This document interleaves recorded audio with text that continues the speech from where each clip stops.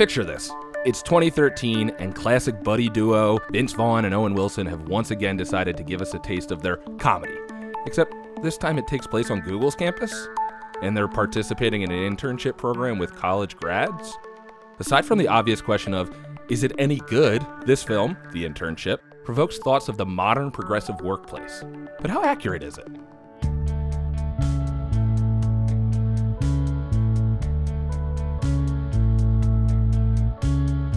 Maintaining a work-life balance keeps getting harder, but it doesn't have to. This is The Big Balance, a podcast for anyone struggling to stay ahead or even just keep up with work, life, and everything in between. Join us each week for practical advice you can actually apply to get a little sanity back in your day.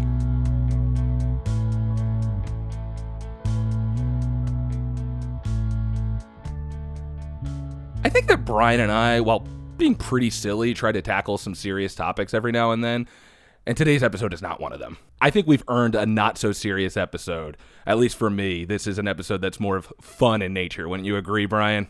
You gotta unwind every once in a while. I think we've earned it. So, with that all said, you watch film a lot? Do you watch movies? I don't even know if we talked about that before going into the topic. No, and this is going to be the kind of thing. First, I want to say I'm very excited. This is a fun topic. I'm into it.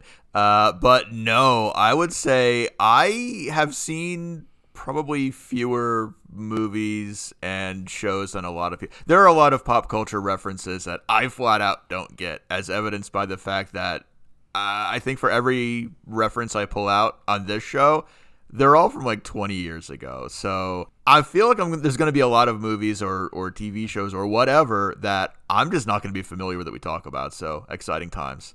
And I think it's fair to say that while being the younger representative of this pod, I don't watch a lot of new movies anymore, it feels like. So maybe some of my selections are going to be a little dated as well. So fair warning, folks, we're not keeping up to date on pop culture. But this is a good action item. Call out anybody listening if there are any movies more recently than John and I are mentioning that you think are a fit for the topic. Let us know. Leave us a comment, send us a tweet, etc. There you go. Excellent. But I don't know how many times we've said that we're not a book review or not a movie review pod, but today we are.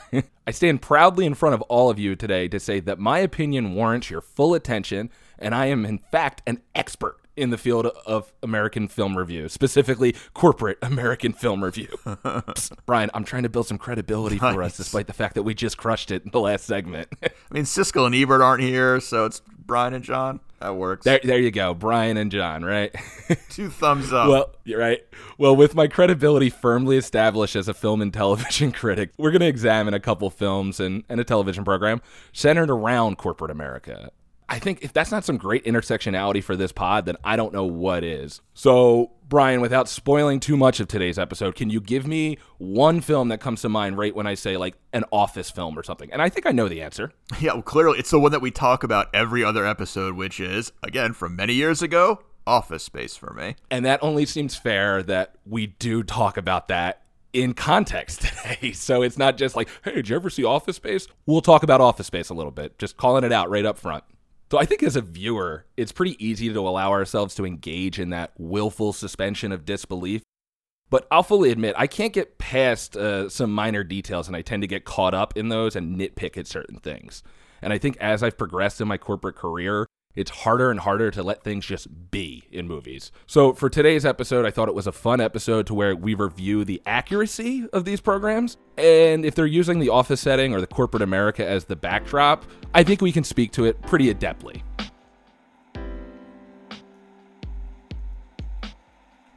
Art imitates life, and film and television has certainly taken hold of the collective imagination for well over a century now.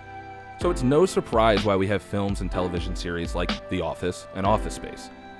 Sometimes the filmmakers try to capture that true essence of the mundane corporate life many of us lived before the pandemic, but other times it goes a little bit overboard and has a woman shaving her head for $10,000 in the middle of the workplace.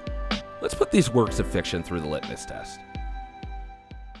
Before we dive into the fun part, I think we should try and paint a picture of what our modern workplace looks like, Brian. It's all under the assumption that we're still in 2019 and we didn't have any like world-altering event that happened. I don't know what that would be, but let's just assume we're in 2019. So how would you describe office culture at a high level? I feel like this is one of those things where people don't neatly fall into archetypes, but in the office environment, I feel like there definitely are real archetypes. Like you got the smug, cocky sales guy. You have the no offense to the older generation. You have the older people who don't quite understand technology, trying to muck things up around the office and can't get the printer to work.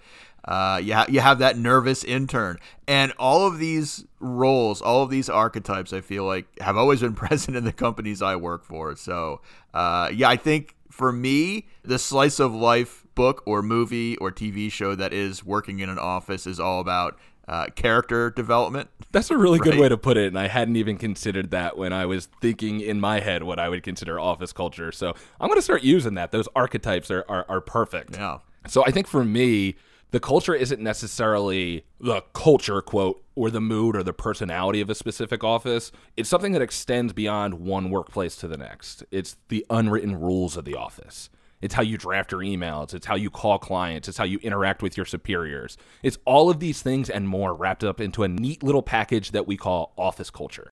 It's pretty easy to become cynical about office culture in general, but each workplace has their own unique nuances and intricacies. So I want to be clear that our reviews today are going to be based on our own experience with office culture and should be taken as more anecdotal than anything. I think it's safe to say we're not organizational psychologists, for one thing. It's also worth mentioning that much of my experience with corporate America, and this probably echoes a lot of people's sentiments, is it's a bureaucracy too. I picture Hermes from Futurama, one piece of paper going to another desk for approvals and so on and so forth. Is that a reference you recognize, Brian? I will constantly make reference to you're about to get a letter from the central bureaucracy. A letter from the central bureaucracy. Remember that scene? That I will always reference that because I hate office politics. I hate bureaucracy, and I will call people out for doing bureaucratically nonsensical bull in the office, and that's the gif I pull out and send via chat or email when they do. So yes. Well, there you go. We already have painted our bias up front because I agree. I don't like the bureaucracy of the office and the office politics, which again fall into that office culture. It's all, BS to me, and I hate to get wrapped up into it. But we have to sometimes. It's inevitable. And I think office politics might be the bane of most people's existence in the office. You did point out one additional archetype I forgot about, which is the suck up, fail upwards guy who somehow makes it into upper management by doing nothing. So thank you. There you go. So we did miss one archetype there, so we're going to add that to the list. I think we have a pretty good idea of what our biases and our perspective will be. So a little bit shorter of a first half because I think we're going to spend a lot of time on the second half going through specific films and specific programs. So enjoy this nice little break, and then when we get back, let's get to work because the weekend's over and now it's time to get into full gear and you're going to start pushing paper.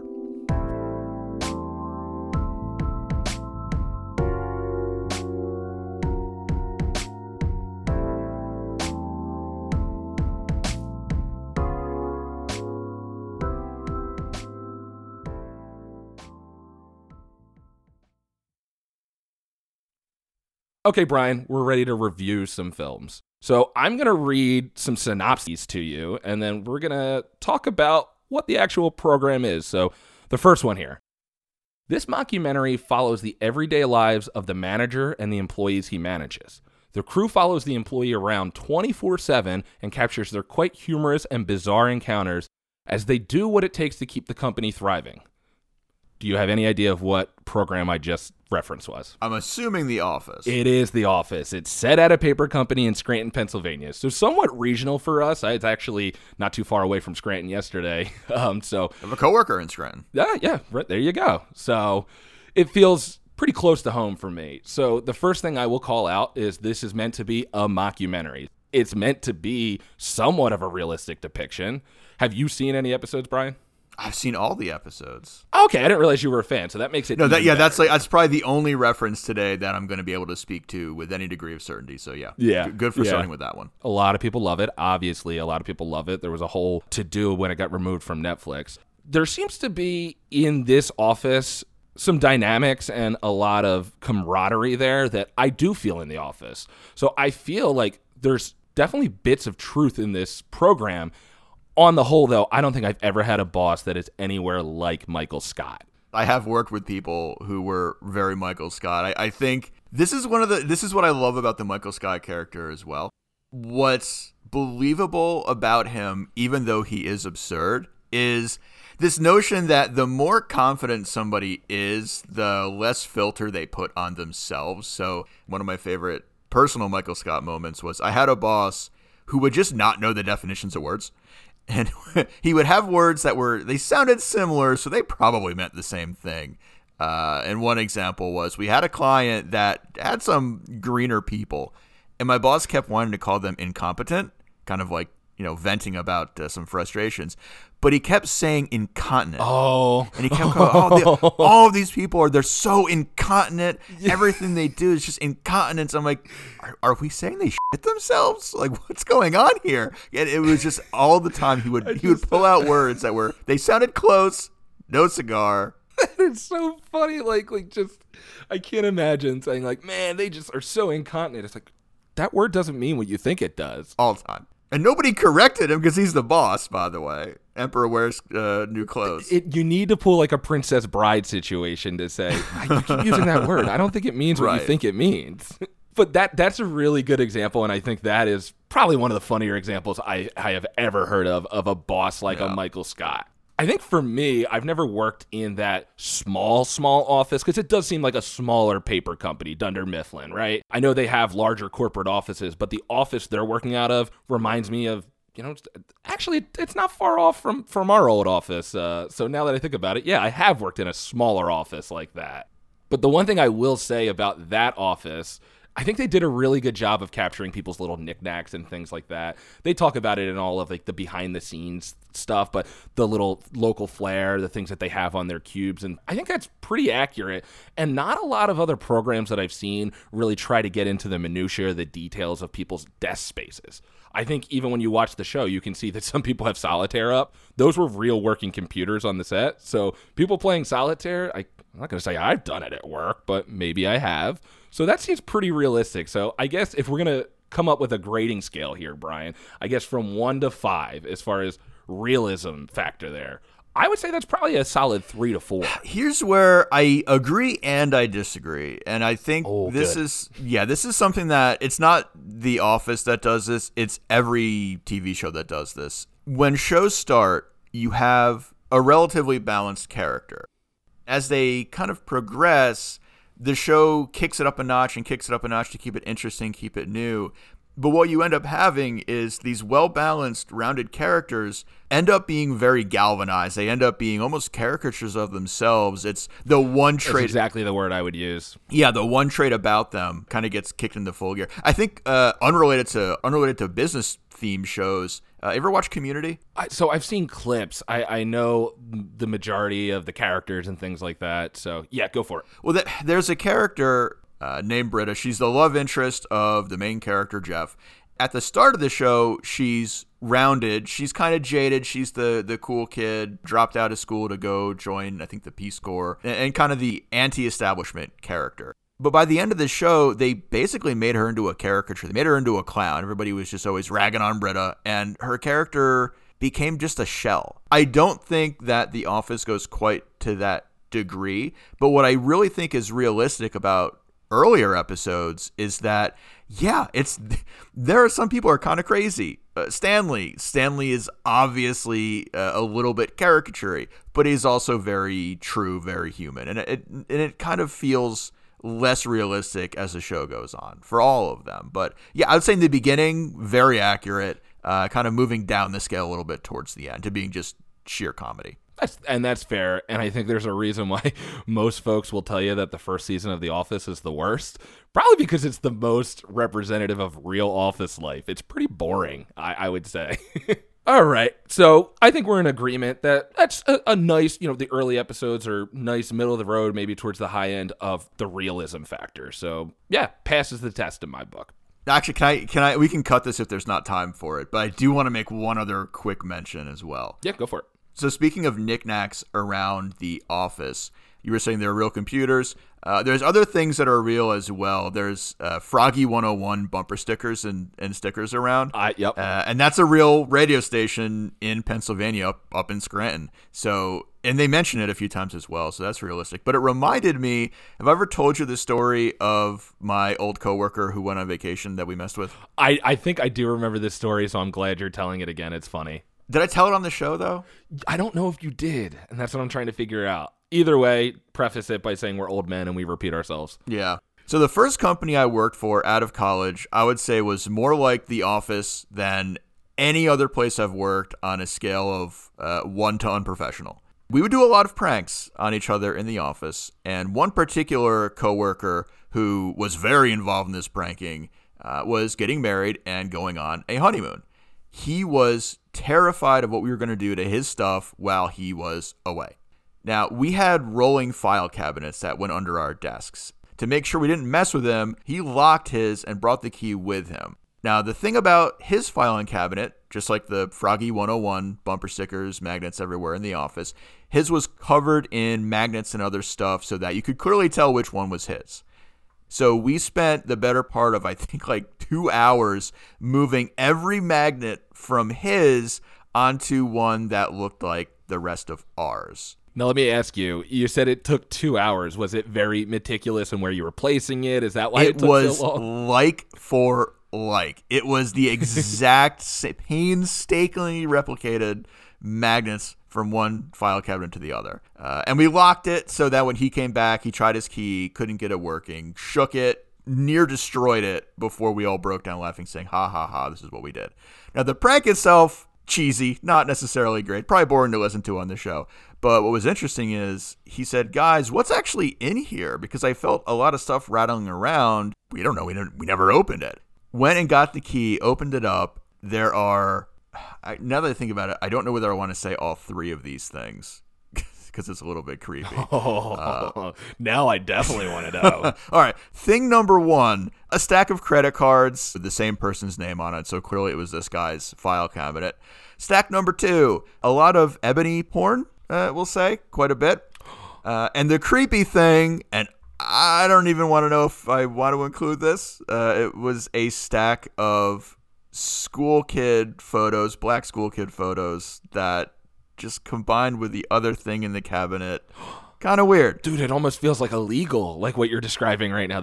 I feel uncomfortable now. I know, it was very creepy. Now, this was not like we owned this building and this was an old coworker of ours. We rented out space from a property management company, so whoever's file cabinet that was long gone at this point. We had no idea, so didn't really go anywhere with it.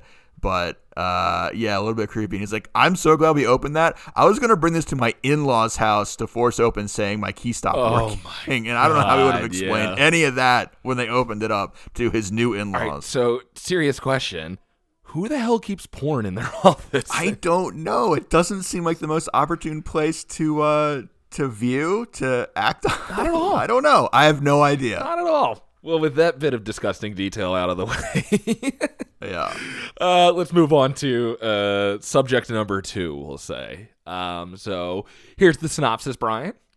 After old school salesmen Billy and Nick find themselves downsized, Billy decides that despite their complete lack of technological savvy, they should work for Google. The friends somehow manage to finagle internships at the internet giant and promptly head out to Silicon Valley. Viewed with disdain by most of their fellow interns, Billy and Nick join forces with the rest of the misfit Nooglers to make it through a series of competitive team challenges. I think it's pretty obvious this is the internship because I referenced this at the beginning of the show. Brian, have you ever seen this one? I have not. I just recently watched it, which kind of prompted this entire episode. My fiance really enjoyed it when it came out, she told me. We watched it recently, and I gotta say, it doesn't hold up as well. I was a bit disappointed. And one of the biggest criticisms this movie got is that it felt like an hour-and-a-half ad or commercial for Google. Oh, yeah. That's pretty much, yeah, and it was It felt like really force-fed at certain points. That's every cartoon from my childhood, Right? Right? Yeah. Like every Teenage Mutant Ninja Turtles. Why was that a show? It was so you had basically a toy in front of a kid's face for 30 minutes. No, that's a lot of kids programming from the 90s, so I get it. Yep, and maybe that explains like the surge in programmers or anything like that afterwards, but no stats to back that up. I will say that Billy and Nick, so Owen Wilson and Vince Vaughn, I don't want to make any judgments because I don't think they say their age in the movie, but they're like 40 and up. And they're on a team of interns with like 22-year-olds. Some of them I think are underage in the movie. So the realism factor there is going down a little bit for me because I've never worked with an older intern. Not to say they don't exist, but for somebody to make a career change like that at their age, after they were salesmen for years, it just doesn't seem realistic to me. I don't know who would make that type of career change. So off to a bad start there. Inauspicious, to say the least. Another thing I want to touch on in that synopsis there is they go through a series of competitive team challenges. The way that they frame this internship is basically like a game show. You have like 4 challenges that you need to complete, and then the winning team all gets jobs at Google. That's not how internships work, and I want to be very clear for any interns who are listening right now.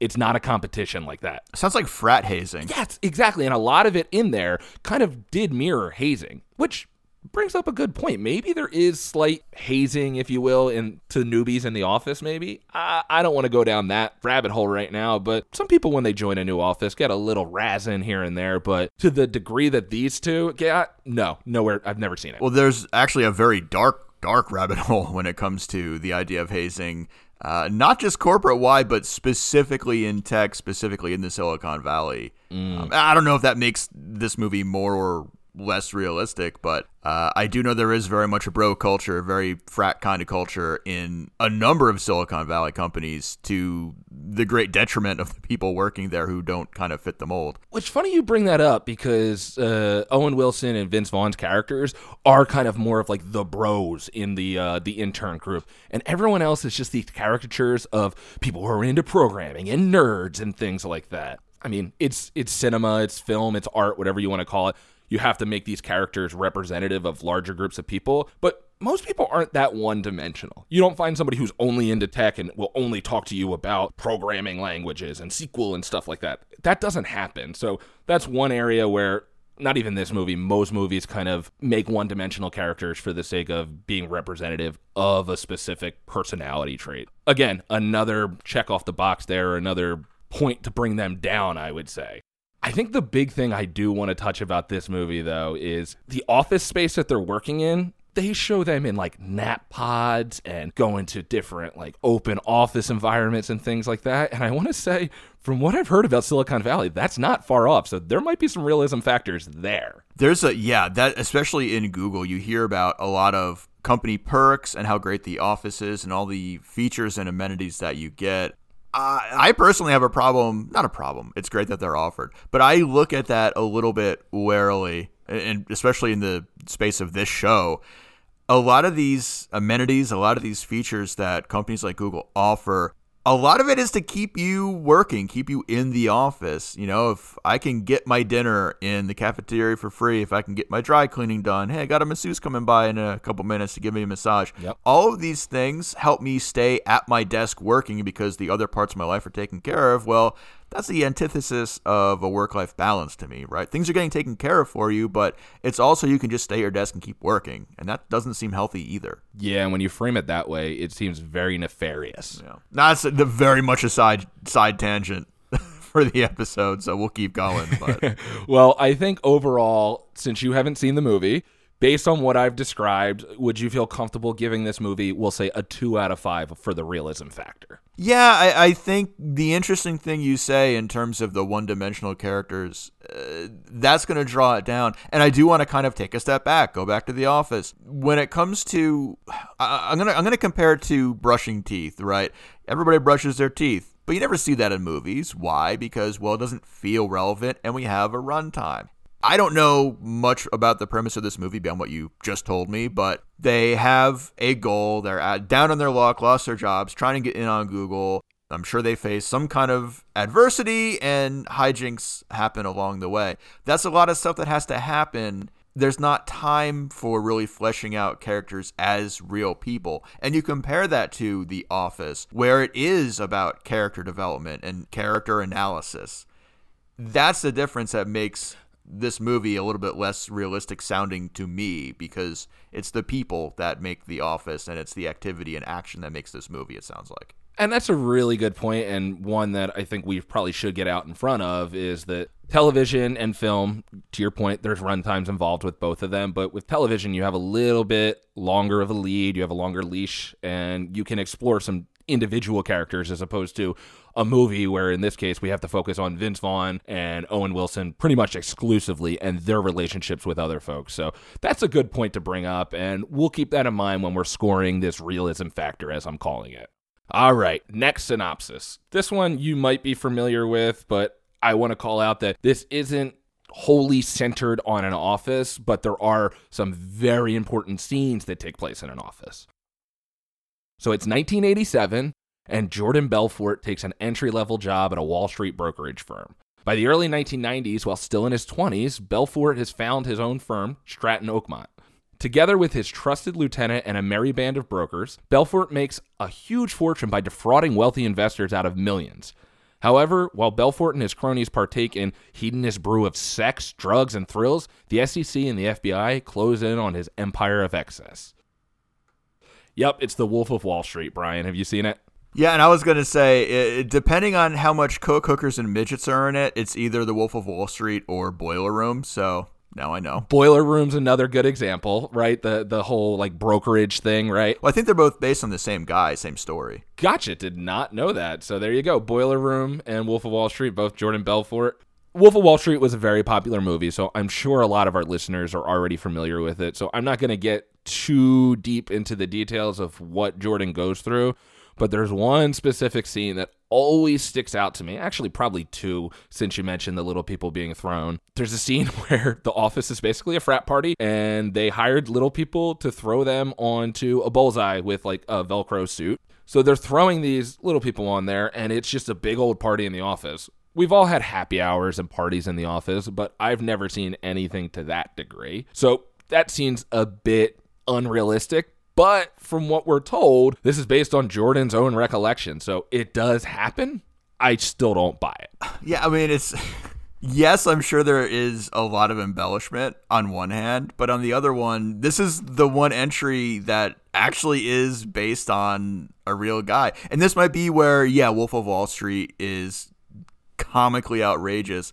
I'm sure a lot of it did happen, and I think The Boiler Room is a bit more realistic in the way they portrayed it, but it actually did happen. And kind of like I said earlier on, when you have somebody who thinks they are on top of the world, they're not necessarily trying to stay in anybody else's confines. You know, if you think you are just hot shit in a champagne glass, you don't care about SEC rules, you don't care about office politics. You're drinking champagne, doing coke off a hooker, and throwing a midget. I'm sorry, a little person. So it's, yeah, I could totally see that happening in that bro environment where you think you will never get caught. Yeah, and to that point, Jordan Belfort was like Icarus who flew too close to the sun, right? Eventually, you think that you're untouchable or it's impossible to get caught. That being said, if he never got caught, we probably wouldn't know these stories. So, hey, kind of glad it happened, because it didn't happen to me. But there's one other specific scene that really sticks out to me. And from what I've read or from what I've heard, this actually did happen. They paid a woman in the office, I think it was $10,000 to shave her head in the middle of the office. I don't know what parties are going on in New York in the 90s, but that sounds wild, and I've never seen anything like that. I'd totally do it. I mean, I'm a guy. I guess it's not as big a deal, but I'm almost ready to shave my head now because I'm balding. So, yeah, I'll shave it for $10,000 if you want to give it to me. There you go. So with that, as far as scoring this one, I think you and I are kind of touching on it right now. If it's embellished, it's based off of somewhat of a true story. So I'm going to say the jury's out, and I don't even think we can score this one. Is that a cop-out? I mean, it's anywhere from a 1 to a 4. Again, Wolf of Wall Street to Boiler Room, it's a 1 to 4. There you go. I like combining both of them, right? I will say that boss I had earlier, the one who referred to people as incontinent, he was a giant giant Boiler Room fan. We were an outsourced sales organization, so he had this like romanticized view of these people who could sell ice to Eskimos and just bring in money based on the backs of the quote unquote incontinent buyers out there. So that's gonna make me laugh forever now. yeah. So I guess maybe part of what makes me view Boiler Room as more realistic is, hey, I actually had a boss who didn't whole cloth build a company around the concept of defrauding people. It was a legit business, but he definitely romanticized the characters and the push to make money at all expense, right? Yeah, and I struggle with the efficacy of having that type of attitude, we'll say. I rarely ever find myself being drawn to those types of people, like the glamorize the hustle and the grind, and we're always working towards making sales and things like that. It never struck a chord with me the same way maybe it does with other people, or maybe with that guy you described. No, I don't like hustle culture either. I'm shocked that we haven't done an anti-hustle culture episode yet, to be completely honest. Well, funny you mentioned that, Brian, because in a couple weeks we will. Oh, is that on the books? Okay, there you go. So I should check the schedule. No, you're all right. No, it's a good topic. I look forward to it then. Me too. All right. Program number 4. We have 2 more left. Get ready for this one. Andy is a recent college graduate with big dreams. Upon landing a job at a prestigious runway magazine, she finds herself the assistant to the diabolical editor, Miranda Priestley. Andy questions her ability to survive her grim tour as Miranda's whipping girl without getting scorched. Do you know The Devil Wears Prada, Brian? I put 2 and 2 together just from the word diabolical and the word scorched. Both being a little bit on the sinister side. I guessed it was going to be that. I've never seen it. It's pretty on the nose, too. It's that 2 on the nose to put diabolical and scorched within the synopsis there. You're not trusting your viewers to put 2 and 2 together. You're a little bit hand-holding right there. Yeah, it's a little hitting you on the head with that. It's a devilishly good sign. All right, we get it. Yeah, well, The Devil Wears Prada is actually my fiance's favorite movie, or one of her favorite movies, and I'll fully admit I have gotten sucked into watching it more than once. It's a fun movie. I like it.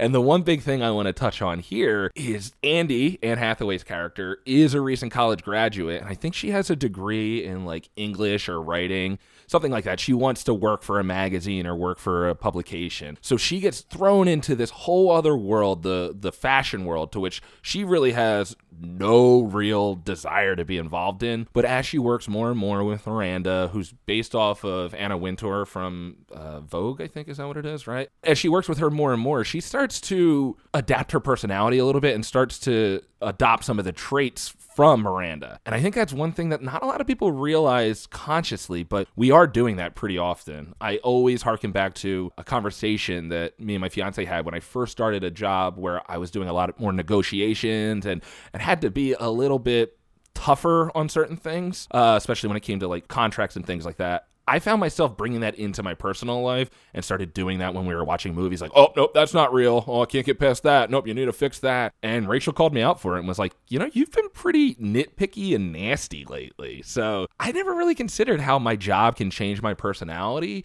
but it does. And I think most people don't realize that is an unintended side effect of working for certain people. I forget who it was who said, there's a motivational speaker, and I guess anybody listening, or John, you can Google this as I'm speaking it. There was somebody who said that we are the average of the 5 people we spend the most time with.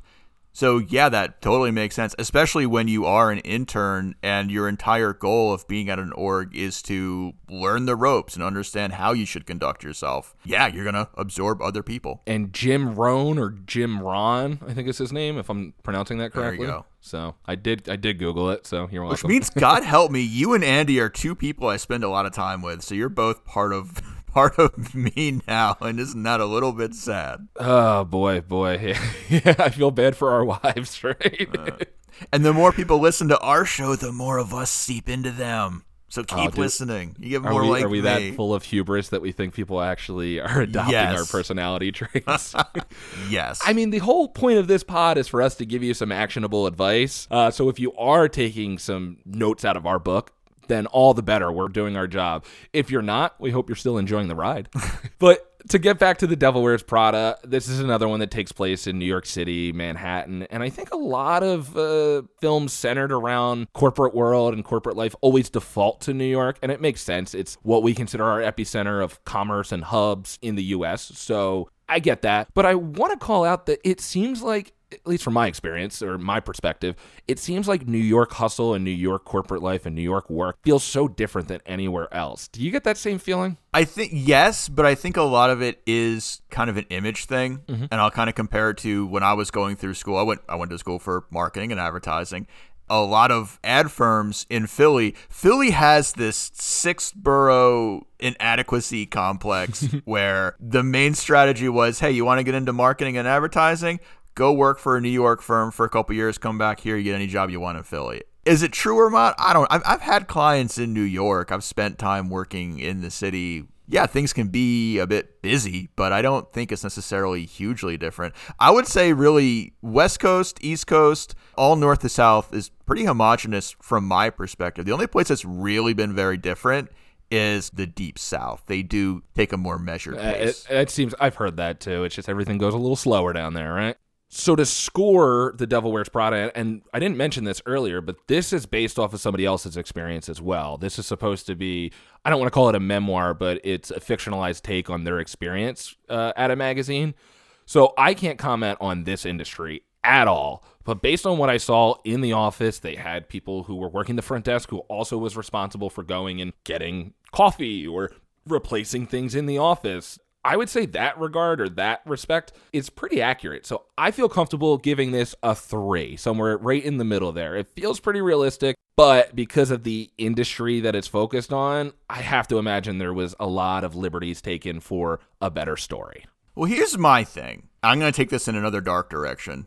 I'm going dark this episode. I really didn't mean. I thought it was going to be a fun, lighthearted episode, and I'm getting. And we're recording. It's a nice, beautiful day outside right now, so Brian's just bringing the mood down. Yeah. Well, let's go from hazing rituals in tech to big issue and I know a lot of people have with the concept of unpaid internships as well. Now, when we look at the setting, New York, always very glamorized, working for a magazine, very glamorized, fashion, very glamorized. So you have all these things that make it seem like a glamorous place to be, thing to do. And that's really painting over what I view as a very negative element of internships. Again, I went to school for marketing, and a lot of internships in the advertising world are unpaid. Now, that was fine for me. I had a side job at the same time. I could afford to take an unpaid internship while going to school. A lot of other people have parents who kind of pay their way through school and any expenses they need. Then you have another group of people who are working full-time, supporting a family, don't have the money to be able to say, yeah, I'm going to devote 4 to 6 hours a day at an internship that gives me no pay. So what's the end result of all this? Well, we're building up industries that are by design exclusive of people from lower socioeconomic status groups, right? Because if the only people who can afford to take these internships have family money or have wealth that allows them to do this, and the only way to get into the industry is by having that internship, well, what does that mean to everybody else? It necessarily closes a door. It makes a country club out of an entire industry, and I have a big problem with that personally. Yeah, and I think that is a dark side of unpaid internships, and I think we could take a moral or political stance against that. I'm sure it probably wouldn't take a genius to figure out where we stand on that side of the fence. I mean, if it's not clear where I stand right now, I don't know what to tell you. Yeah, right. But the point being, I agree with you 100%. It's a self-perpetuating industry there. Again, to use the word nefarious, it feels nefarious. So I don't have a solution for that, but definitely something to be mindful of. I agree. All right, and we teased it at the top of the show. It's time for Office Space. So corporate drone Peter Gibbons hates his soul-killing job at software company Initech. While undergoing hypnotherapy, Peter is left in a blissful state when his therapist dies in the middle of their session. He refuses to work overtime, plays games at his desk, and unintentionally charms 2 consultants into putting him on the management fast track. When Peter's friends learn they're about to be downsized, they hatch a revenge plot against the company inspired by Superman 3. Yeah, this is one of my favorites, Brian. I think it's one of your favorites as well. Oh, definitely. This is one of those movies. It's old. It shows its age to a degree, but it's so accurate this continuum we're scoring on, this is at the top of that because it's just, the fraud scheme probably doesn't happen that often. But it's still, the rest of the movie is so slice of life. It's never going to not be appropriate. I could watch it all the time. Yep, and you beat me to the punch. I was going to score this a 5 without even really going into much detail because, I mean, case in point, it's a movie made from 1999 and we're still referencing it on a pod in 2022, and we're the consultants actually in this situation. We're the Bobs in most instances. So it's interesting seeing the other side of it. But I relate to Peter so much in the, no, I don't want to work overtime, or I just want to sit at my desk and play games, and I want to just try to schmooze as much as I can with unintentionally schmoozing, I guess. But Peter, to me, is so representative of everyone in that dead end, not even middle management job, that not entry level, but middle of the road job that it's just kind of dead end. I totally get it, and I think we all go through that, I guess we'll call it that conundrum in our head to where we justify how much time we're spending at the office versus what it grants us and the freedoms and things like that. So yeah, I don't have an answer for the fix for Peter other than try to carve out some space in your company to maybe play games on your computer or charm 2 consultants. No, I have nothing but good words to say about the realism of this movie, with the exception of a handful of scenes. Like, obviously, Milton and his stapler, you don't send people to the basement to work by themselves, but you do have people getting moved around. The fact that they're discussing downsizing or laying people off, these are real concerns that everybody has at least once in their corporate career. So, to that end, 5 out of 5 for this movie. Here's the thing that makes it extra realistic to me, and let's really talk about everything we've reviewed so far in this episode. And not even this episode, I think just TV shows and movies in general. All of these settings, these backdrops for these jobs people have, a lot of them are kind of exceptional, right? You have a lot of dramas about what it means to work in a hospital, in an ER, where people are facing life-threatening critical injuries and illnesses. You have police procedurals, all of these things about exceptional jobs you can get. But we're not working them. I mean, let's be honest. Yep. How many people have an office? Show of hands out there listening. How many people have jobs that they're not a passion project, right? Most of us are working jobs because we need to earn a paycheck to support ourselves. We're not working at a company because it's our life calling. But all of these movies, all of these TV shows, they're all based on this idea of a calling and the shenanigans that ensue related to it. But what The Office does well, Office Space does well, they're just common companies. They're people working a job because they got to work a job. And that's what makes it realistic to me, right? 100%. And I didn't even realize until I was preparing for this episode that the name of the company that Peter works for is Initech. That, to me, is one of the most realistic sounding company names in any movie ever. Like, I feel like I've worked with Initech. That's the joke. That's the joke. You have Initech, and then where do Michael and Samara go after? Intertrode. I forgot that. That's how 90s tech companies were named. So yeah. Yep. Well, Brian, I think you're spot on there. I really don't have much more to say about Office Space other than what we've already said ad nauseum on this pod. We reference it probably at least once a month at this point, and for good reason, because it's a good place for people to start to get an understanding of what corporate culture can be like for those who aren't necessarily ingrained in it, or for those who think they may have a different perspective. It gives you an idea of what the collective consciousness kind of thinks of office work. For that reason, obviously we gave it a 5 out of 5. I'm going to give it an extra point and say it's a 6 out of 5 because that movie rules, and I still just can't get it out of my head that that's life for most people. Well, I'm going to give it an additional 7 out of 5 for one very specific reason as well. And I actually have a bonus movie that I want to bring to the mix as well that Perfect. You didn't mention. But the additional Brian 1 point, everything that we're talking about is kind of reactive, right? These characters are reacting to the crazy things that they're dealing with. But I feel like Office Space has almost like a perverse aspirational quality to it as well, where it's not just saying, man, let's all commiserate about the crappy office jobs we have. What Peter goes through, the whole idea of, I don't care anymore. Like I said, it's a bit perverse, but there is an aspirational quality to it where when you're looking at all the crap we go through, all the bureaucracy, all the office politics of our jobs that we go through, wouldn't it be nice just to say, you know what? I don't care about any of that. I'm not going to get anything really accomplished coming in working on a Sunday for Lumbergh, so I'm just going to not do it because the world's going to keep spinning because all I'm doing is pushing paper at my company anyway. We all want that level of freedom. We all want that level of confidence and assuredness that it doesn't matter because at the end of the day, he's right. It really doesn't. Yep. All of our companies will keep going if we don't come in on a Sunday afternoon. The world won't stop turning. Yeah, and I wish I could have that, F it attitude. To quote Lumbergh, it'd be great, So That'd be great. Yeah, I wish I could do that. So hit me with your bonus movie. So one movie that I feel like it's not necessarily an office job movie, but it has that same super perversely aspirational element to it.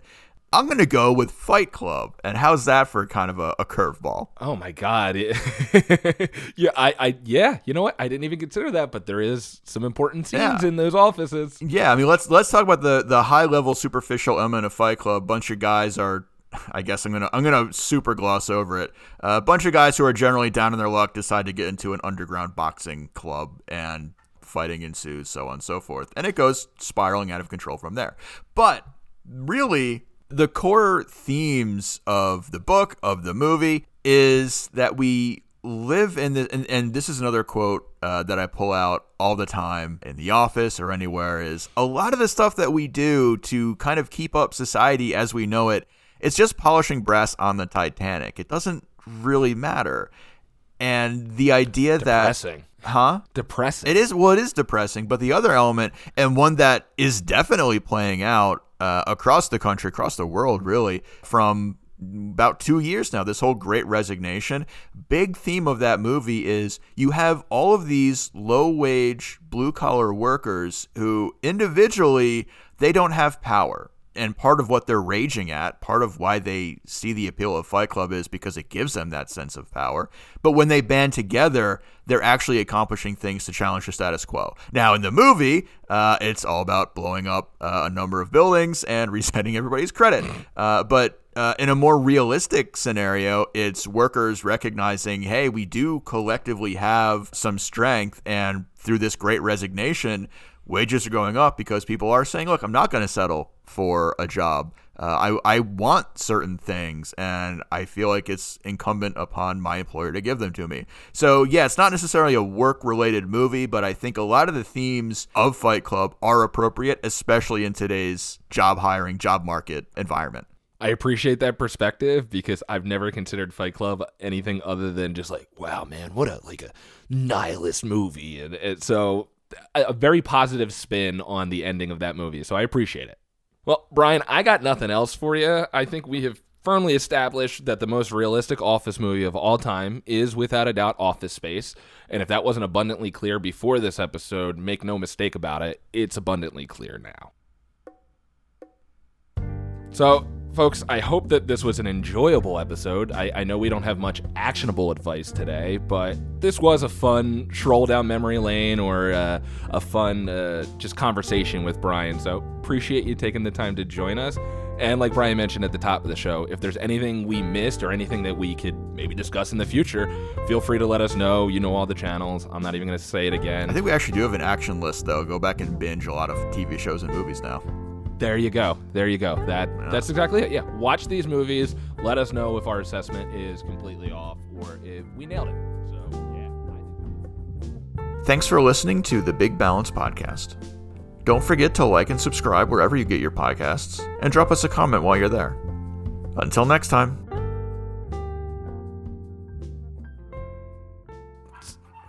Daisy!